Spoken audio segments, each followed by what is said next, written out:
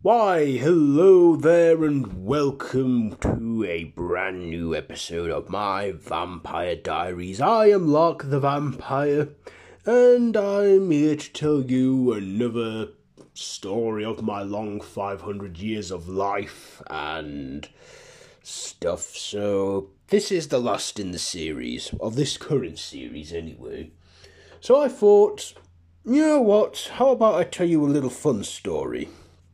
Now, this isn't going to primarily focus a lot on me, but it is going to share some history that I've had in this. So, I thought I would tell you about this. The real Count Dracula. Yes, the real Dracula. So, you all think Dracula. He's this fictional being from a book that was published in 1897 by Irish writer Bram Stoker. And you'll be right to assume so. That is fiction. But, of course, Stoker got his inspiration from true things. And, of course, a bit of that still remained in him as he wrote the book. So, I'll tell you this. Vlad the Impaler, or Vlad Tepes III, Prince of Romania, a ruthless person, as you know, that used to impale people by ramming stakes up their arses and, well, torturing them. But, of course, Vlad the Impaler and Count Dracula are one in the same. You see, Vlad, he did make a deal with a vampiric being. No one knows necessarily who this vampire was, and Dracula will never speak of him, or her. Anyway, he was turned into a vampire, and because he was made into one, he had to, at that time, take an oath to abandon his life. So he was recorded as dead, as you humans put it in your history books. But there is some truth in there. You see, in that time, Dracula lived as a vampire, and, well, I met him the once. In my 500 years of life, I met Count Dracula. Just once. I said that I'm a big fan and would sign autograph, etc. That was it. But I know the whole potential of him. See, in our vampire history books, he is quite the celebrity. And he lived quite a bit. And in the 1890s, he was partying hard in Britain, particularly Whitby, where he came across Bram Stoker, who was trying to write a classic, but had a big case of writer's block. And apparently I heard from a vampire that heard from another vampire that heard from another vampire, that he clearly gained inspiration from his encounter in Dracula, and said if he could make a character based on him that would sort of fight against him because he's a force of evil. Of course, Dracula's idea was to actually expose vampires and other supernatural beings to the human world. But of course, humans would not be ready to accept such beings in this day and age. So they managed to hypnotize Stoker. See, he had such a strong mind that hypnotizing him was difficult, but managed to hypnotize him enough so that he can have, memories and records of inspiration for his character of Dracula from his encounter with the real one, but he would merely just have the idea of his human years, Vlad the Impaler, for inspiration. But a little bit of that encounter did linger, because he did end up writing the book Dracula, which was published in 1897. And I remember in 1898 I bought a copy of this. Actually signed it too. Nice chap. But, of course, he actually knew. I mean, he knew. But he chose to acknowledge us as fiction to other people because he knew the cost of the exposure and stuff and could tell humans weren't ready. I mean, one vampire, I believe, offered to turn him, but he turned them down. He knew of our existence, but he chose to not acknowledge it as fact, because he knew that humans wouldn't be ready for such an exposure or coexistence. Not like it is now in this day and age where, well, the oddest things are acceptable. I mean, humans can have same-sex relations and be whoever the hell they want and do whatever the hell they want in this day and age. But, yeah.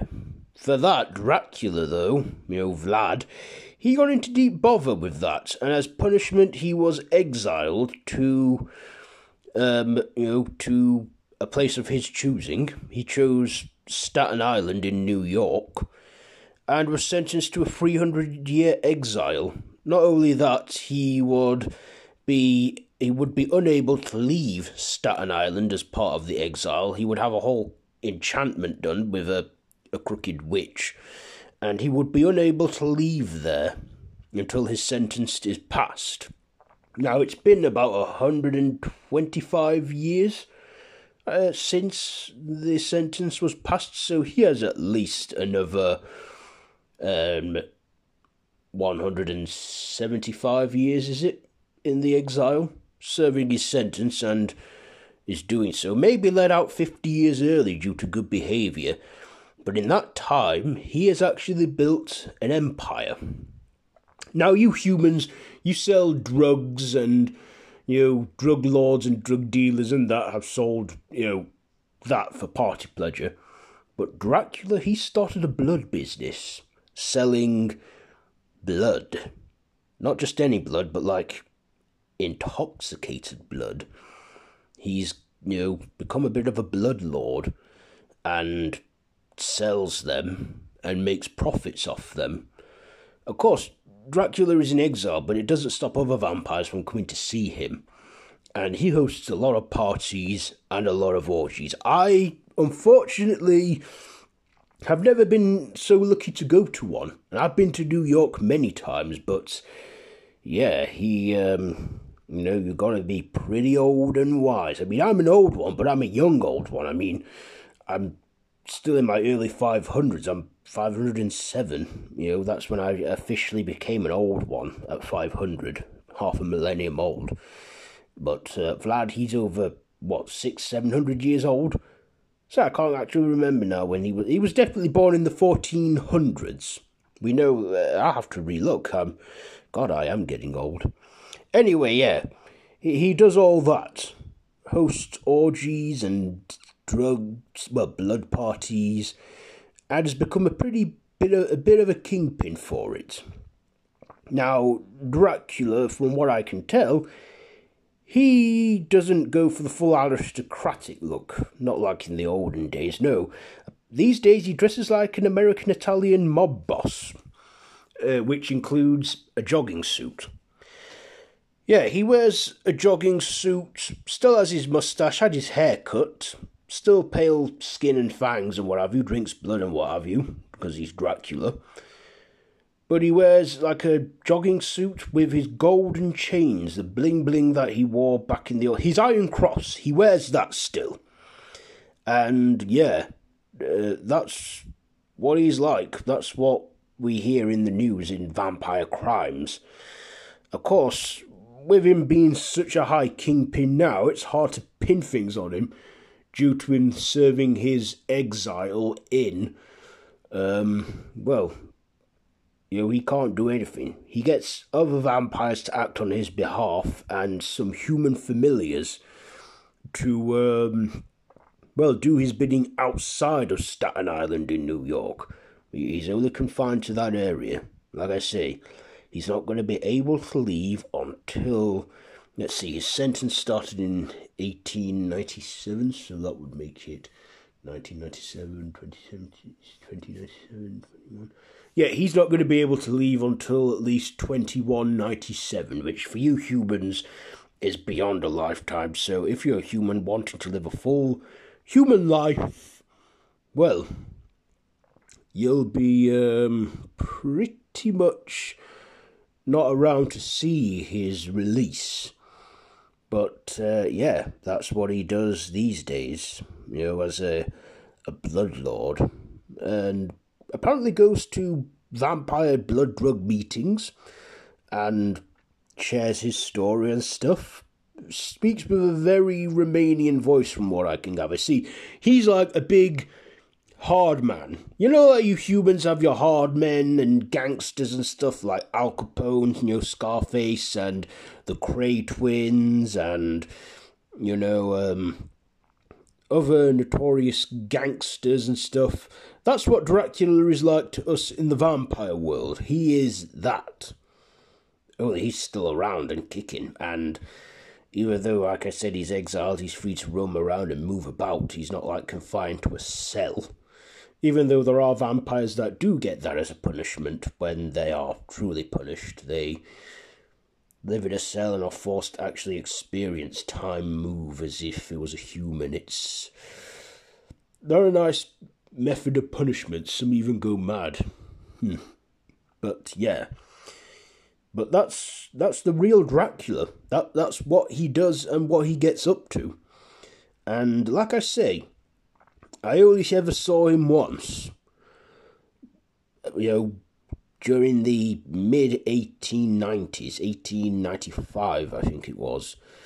I wouldn't know because, ironically, I didn't actually record it in my diary. In fact, I think it was one of those rare occasions where I didn't actually have a diary. But I've managed to record it in other ways since, in the years like now. I'm recording it now as I do this podcast for you listeners.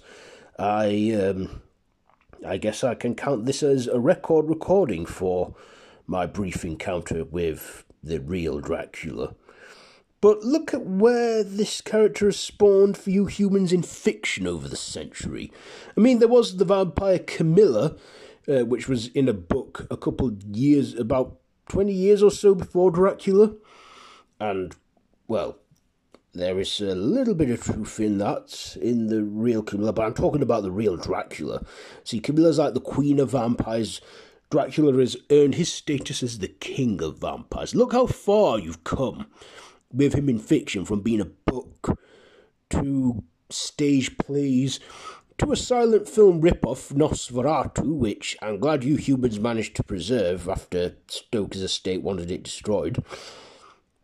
But from films in Universal Studios, from Bela Lugosi playing him, to John Carradine, to Hammer House of Horror from Christopher Lee playing him, like Frank Langella, and then falling into the public domain, where he was then, where Universal no longer had just exclusive rights, but other studios took their own take of it, like Gary Oldman in Bram Stoker's Dracula, and how he's gone out to be, in Marvel Comics and other laws of fiction, and how he is still talked about in literature to this very day.